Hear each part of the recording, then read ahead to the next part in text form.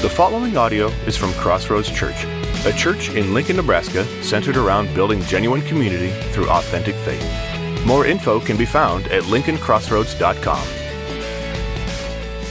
Man, I am just excited about just the stuff that God has been doing as we've been looking at this idea of things being made new. Like, yes, we're celebrating baptism, we're celebrating salvation, but man, regardless of where we are in our journey with Christ, there's just things that He wants to keep turning over. And I just get the sense that God's doing some deep work in our hearts and lives. And man, it's just so fun to see. It's so fun to experience. It's so fun to be a part of. I'm gonna tell you what, last week we talked about it as we looked at the story of the lost sheep, the lost coin, and the lost son. And there was a common theme throughout all of that. And that is when lost things are found, what does God do? He celebrates. He parties, right? He celebrates. And so today, what the whole rest of our time together today is all about celebrating. There's anybody can get down on celebrating in church, right? Like we can do that, right? And so this is what our service is going to look like today. From here on out, listen, it's not like just somber church, okay? This is like high energy, celebratory, the heart of God kind of excitement for church. So this is what's going to happen. I'm not just going to preach for the rest of the time. We're gonna mix things up. It's going to be a little bit different. We're going to be standing, we're going to be sitting, we're going to be mixing it up. So this is what it's going to look like, just because I know some of you, especially some of you are planners. You need to know what's coming, okay? So this is what's coming. I'm going to share a few thoughts from Scripture, and then we're going to sing another song of worship. So you notice our worship was a little bit shorter this morning. That's because we wanted to create some space later in our time to worship. Because listen, if we're going to baptize people, and baptism is the symbol of old things being made new, then we better do like God, and we're going to celebrate when old things are made new, right? And so we're going to worship, and not the quiet kind of worship. It's the raise your hands and shout and clap and be excited kind of worship, because we want to join in the celebration of heaven as things are being made new, as people are being made new. Can we all agree to do that today? All right, so we're going to have a good time. So I'm going to speak a little bit. We're going to have a little worship. We're going to baptize a little bit. Then I'll talk a little bit more about Scripture. Then we're going to worship. Then we're going to baptize a little bit. And it's just going to be a kind of like a variety show today. All right? Our theme verse for this month, for the last several weeks, has been 2 Corinthians chapter 5, verse 17. It's on our screen here today. Anyone who belongs to Christ has become a new person. The old life is gone. A new life has begun. Anybody grateful for the new life in Christ that you found? So let me talk a little bit about baptism, because let's be honest, baptism is one. There's a lot of different views and takes on it. Okay, and two, baptism is like, I'm a realist. Okay, so baptism is weird. Okay, I'm not above that. Like, we're going to be inviting people to get in a tub of water on stage in front of people and dunking them underwater. Like, that's not missed on me. That's weird, okay? So why don't we just sing a few songs and read a few scriptures and go home? What's the point of all of it? So I want to talk a little bit. We don't do stuff just for shock value, to be weird. We try to do everything we do as a response to what we see in God's Word. And so why baptism? Well, I'm going to give a couple different reasons. One, because of obedience. Because of obedience. So Jesus dies on the cross. He rises from the dead. He tells everybody, hey, hang out in Jerusalem and wait for the coming of the Holy Spirit. And He's going to meet you, and you won't miss it. Trust me, and it's going to be wild. So they hang out for a while. There's 120 people in this room. The Holy Spirit comes. Dynamic supernatural things start taking place, and a crowd is drawn. Okay, the same Peter who denied Jesus just a couple months prior now gets up in front of this crowd of people, and they're all like going, what is happening? What's with all these miraculous signs? And Peter lays out the message of who Jesus is, and in that message he says this statement: repent and be baptized. Baptism is not just an Old Testament kind of thing, but there's this command that for those of us who are in Jesus, for those of us who've committed our lives to Him, there's a command in Scripture that tells us to be baptized, and that idea of baptism is often closely related to this idea of repentance. And not just like, oh, go get dunked in water every time you make one sin. Oh, I need to say sorry and I need to go take a shower to wash my sins off. Not exactly that. But baptism is associated with repentance for salvation. That we invite Christ into our lives and we commit ourselves to him and we turn from our own life. It's not just believing the right things, but there's this repentance. There's this saying, God, I'm sorry for living for me. I'm letting go of control. And God, I'm yours. And Peter says, listen, when you're at that place that you're ready to repent of your sins and turn from living life for yourself and ready to turn towards God and receive that gift of salvation, man, there's no reason not to be baptized.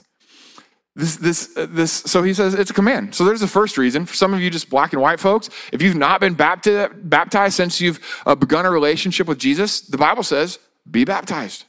The second reason why we do this, and I love this, is to identify with Jesus.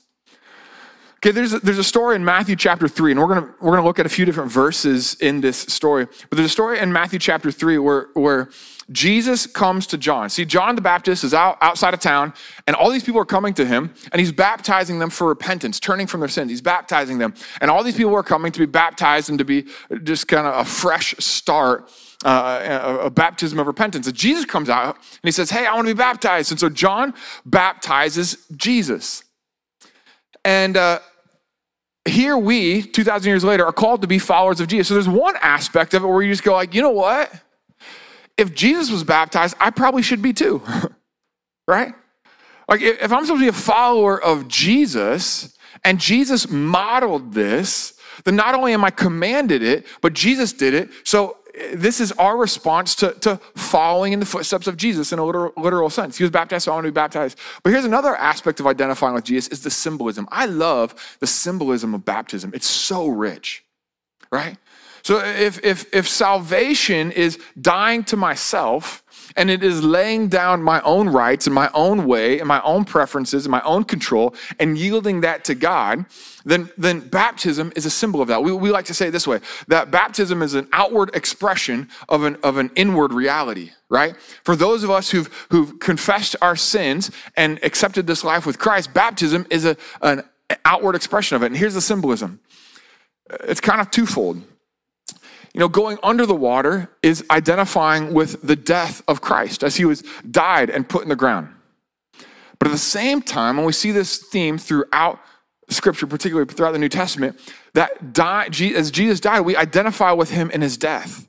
In other words, we identify with that of dying to ourselves, like we've talked about.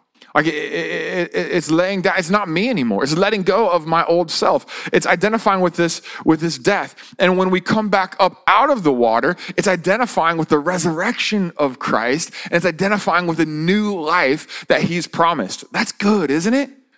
Right? So why do we do baptism? We do baptism, one, because of obedience. Like Peter says in Acts chapter 3. We do baptism, two, because of identifying with Jesus. Like it's this example that we follow in his footsteps. It's the symbolism of identifying with him. And three, because of righteousness. Now, it's easy just to be like, okay, baptism is all about obedience, and then it's about symbolism. And it's just very cut and dry, like, okay, this is what he said to do, and this is the cool imagery of it. But there's something, and this is the part that I'll be honest, like just all cards on the table, I don't fully understand. In fact, there's a lot of spiritual truths that I don't fully understand. There's a lot of God that I think someday I'm going to be standing face to face, 100 years from now, I'm going to be looking at God and I'm going to look down and remember my own life and remember how things were and be like, oh, okay, I get it now. But until then, I just got to trust. Now, here's an interesting thing. So John is out in the wilderness and he's baptizing people for repentance. Jesus shows up. John knows that he's the Messiah. He's the one that the scriptures are talking about. And Jesus is like, hey, John, I want you to baptize me. And what's going through John's head? Like, no way. No. Jesus, why don't you baptize me? And this is what Jesus says.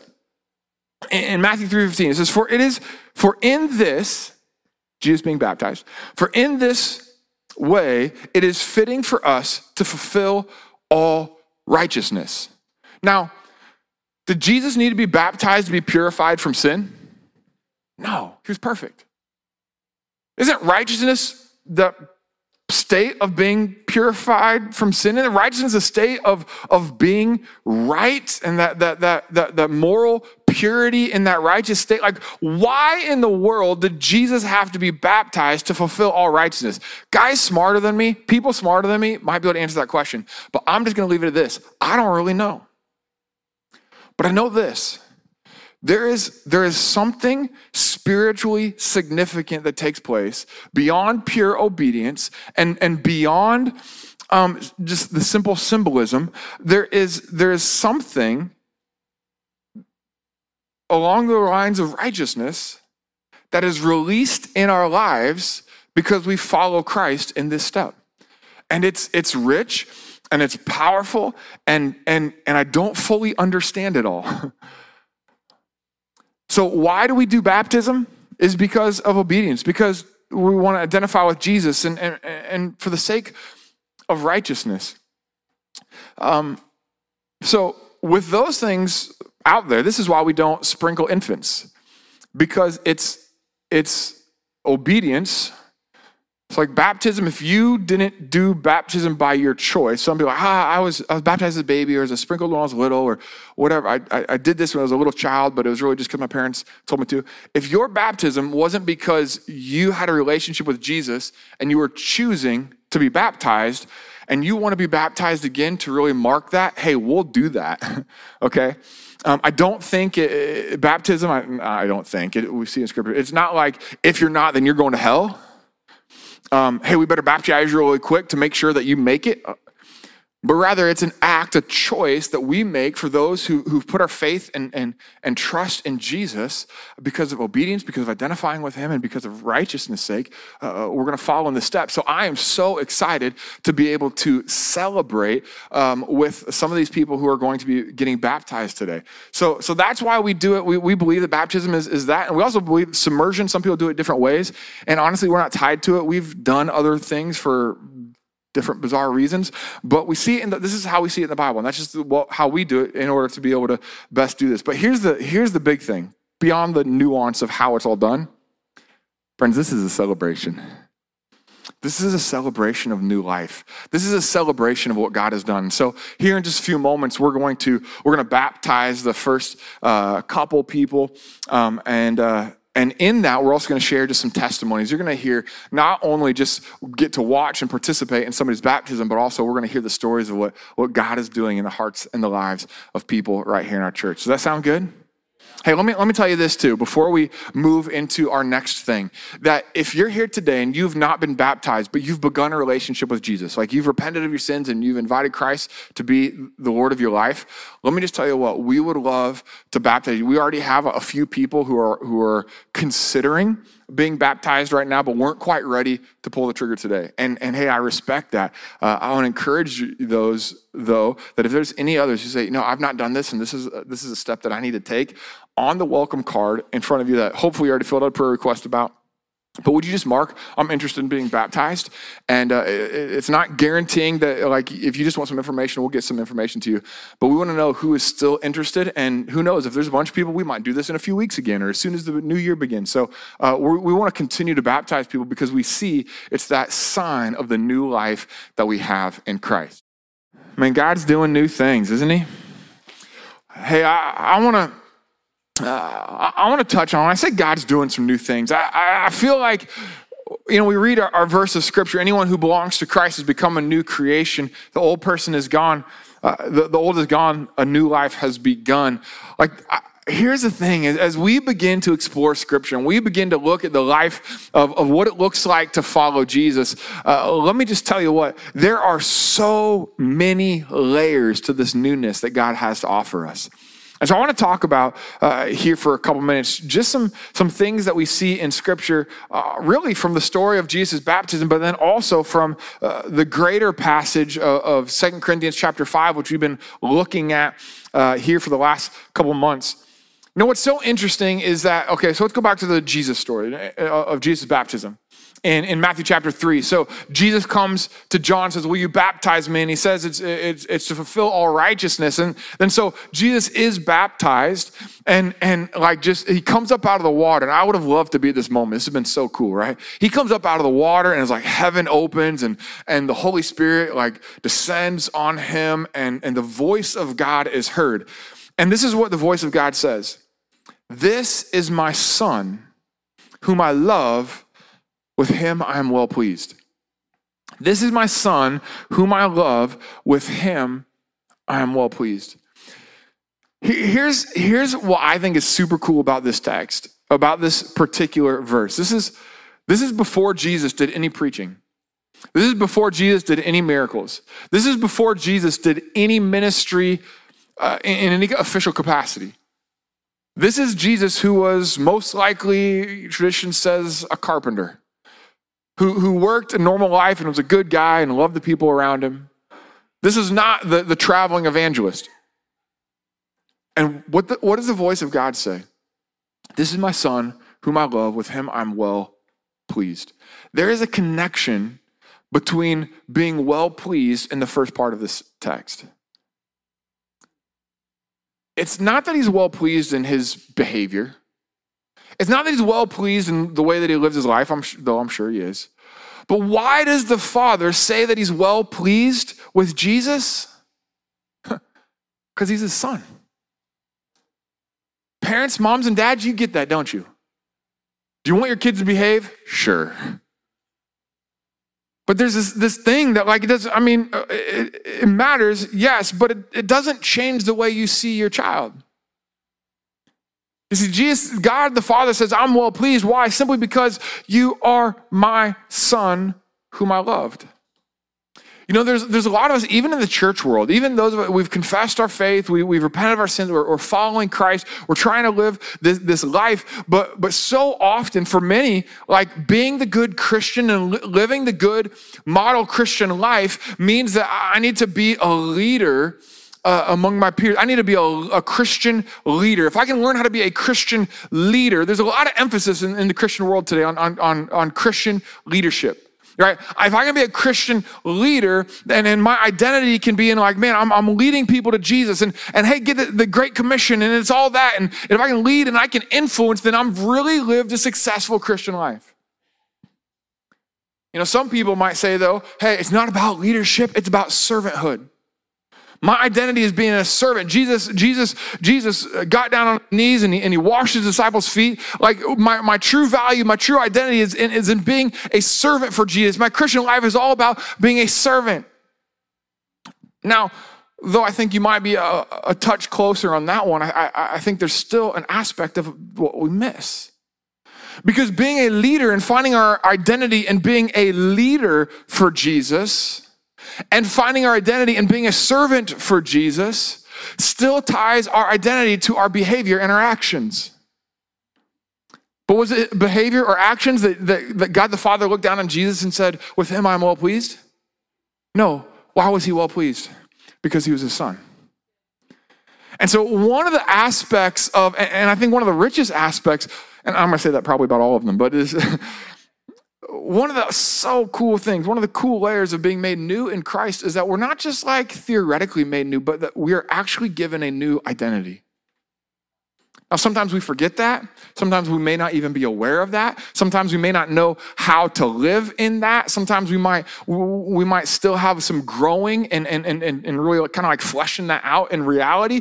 But here is the truth of the matter.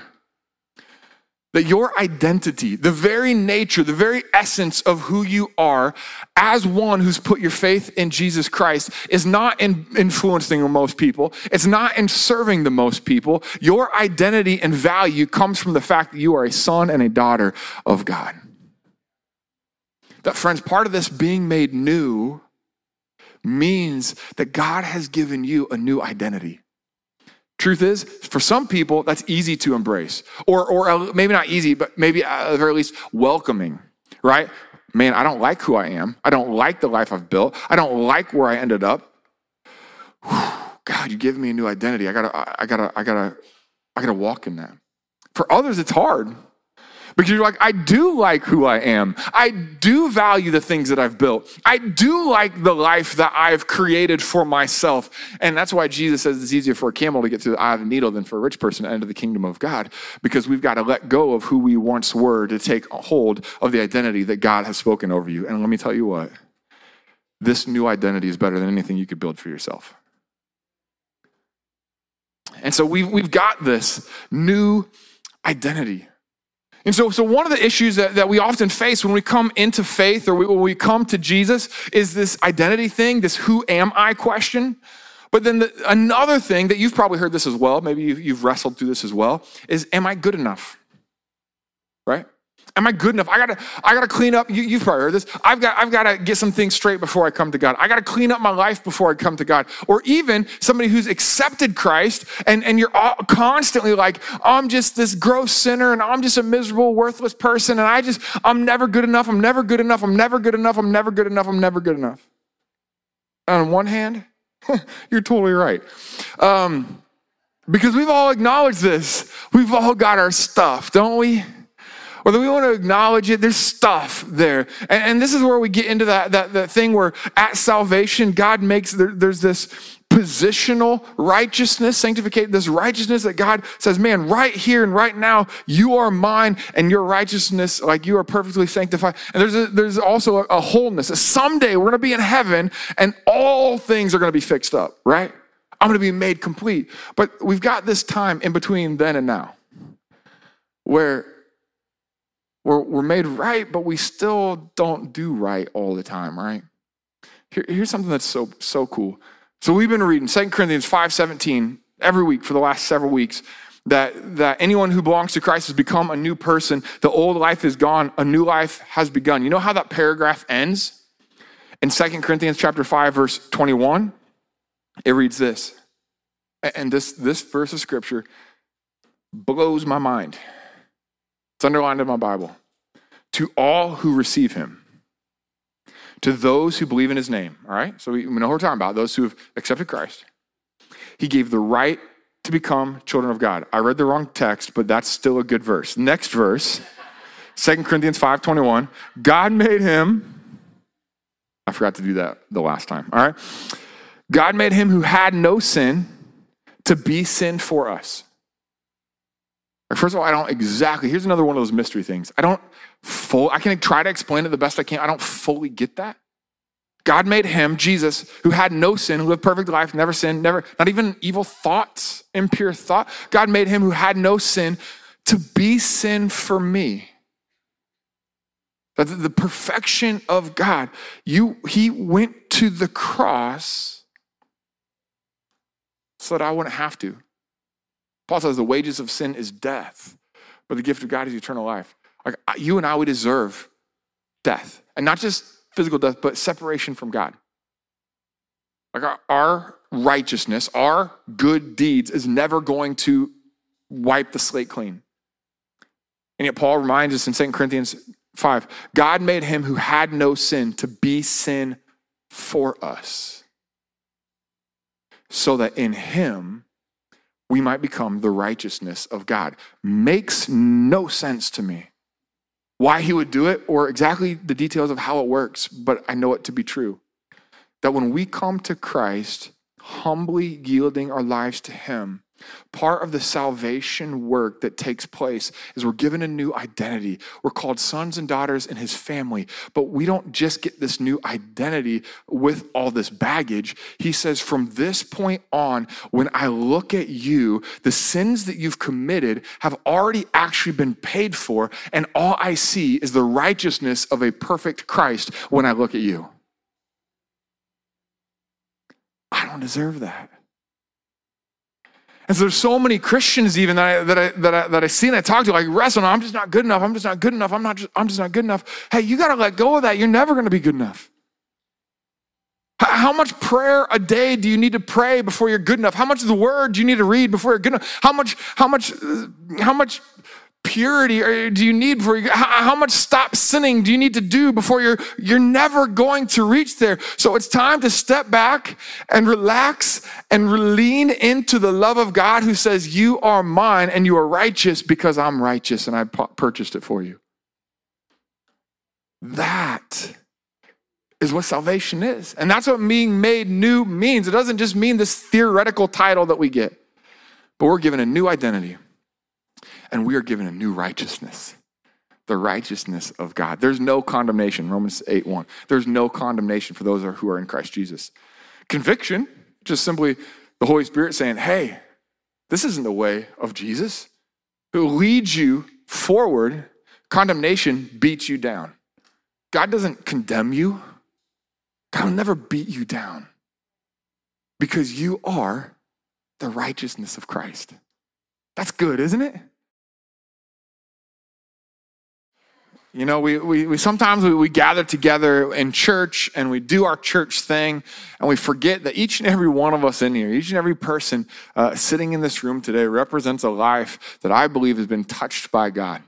And man, we are in debt to the life to God for the life that He's given us. And man, it is so fun to hear those stories. You know, for those of us who are in Christ, for those of us who've given our lives to Him, like we've talked about, we've experienced the newness of life and this new identity and this new righteousness.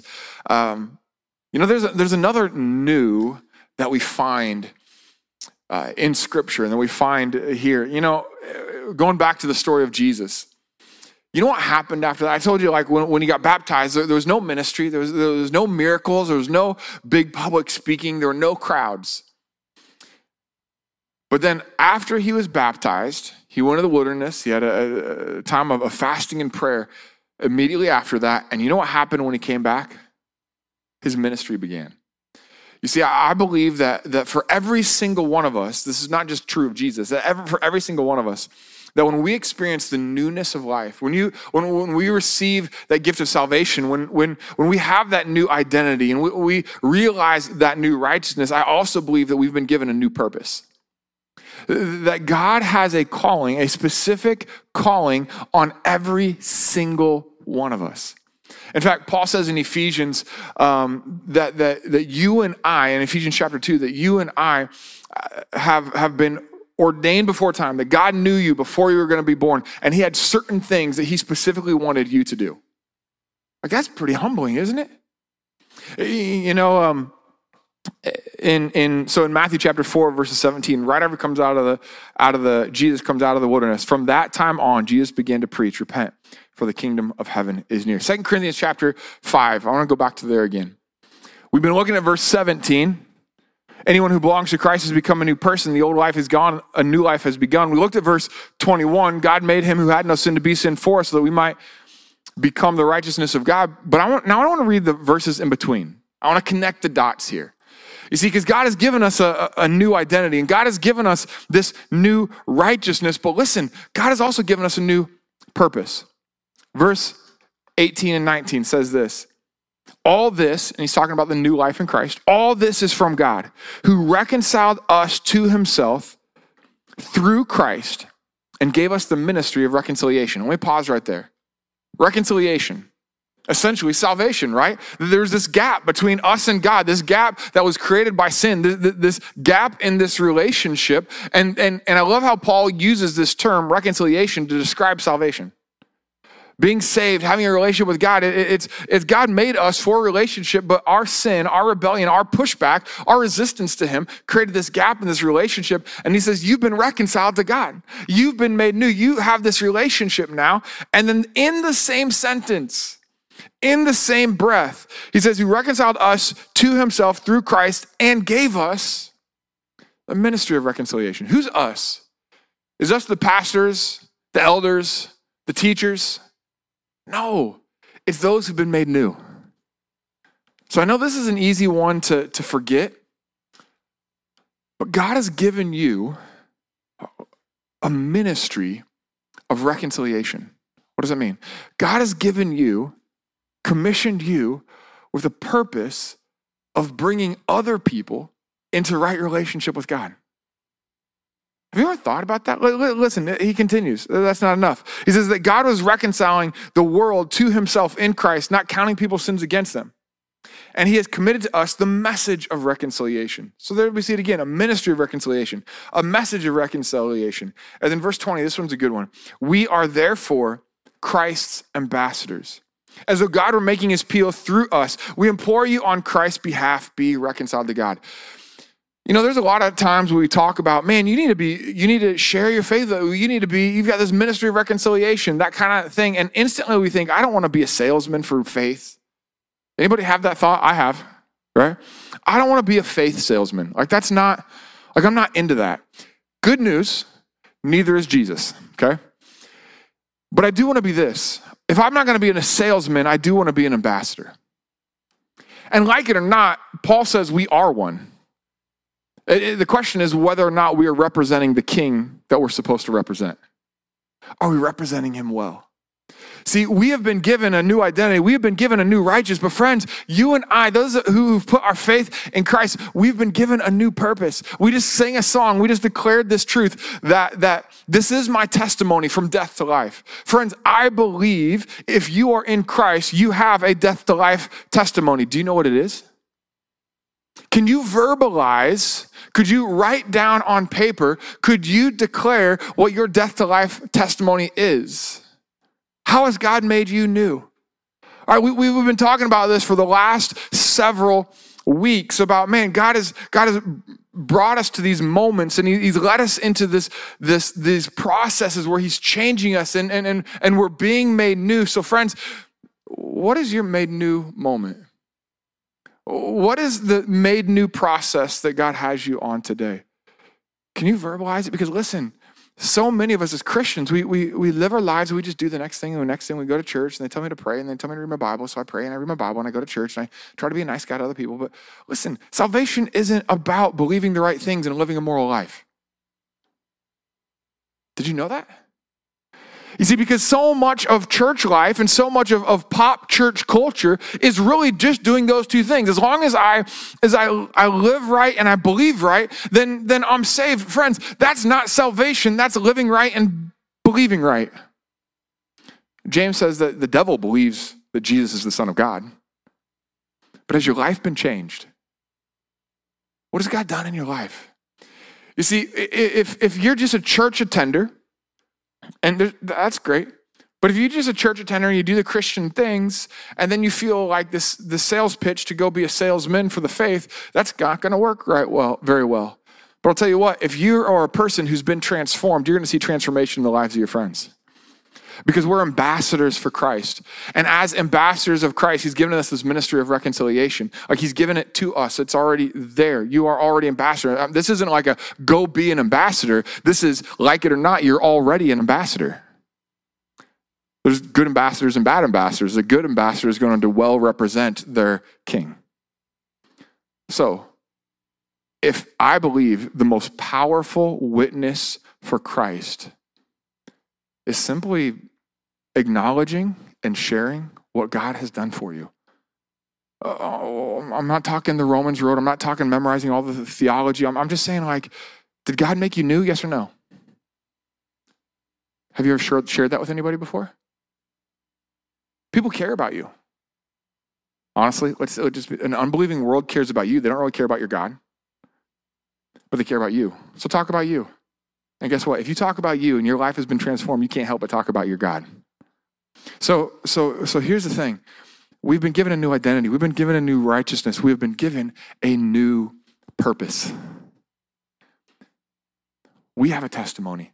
You have a testimony from death to life, a testimony of old things being made new. And some of us, anybody still in the middle of a testimony? There's still things that God is still working. I'll raise my hand. There's still some things that God is still working in me. But friends, when God makes us new, let's tell somebody about it.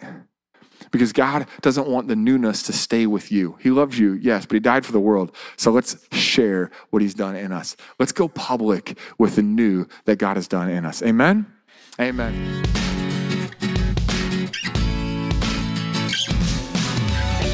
Thank you for listening to this audio from Crossroads Church. Feel free to share this audio with others, but please do not alter or edit the content in any way. For more information about Crossroads, please visit lincolncrossroads.com.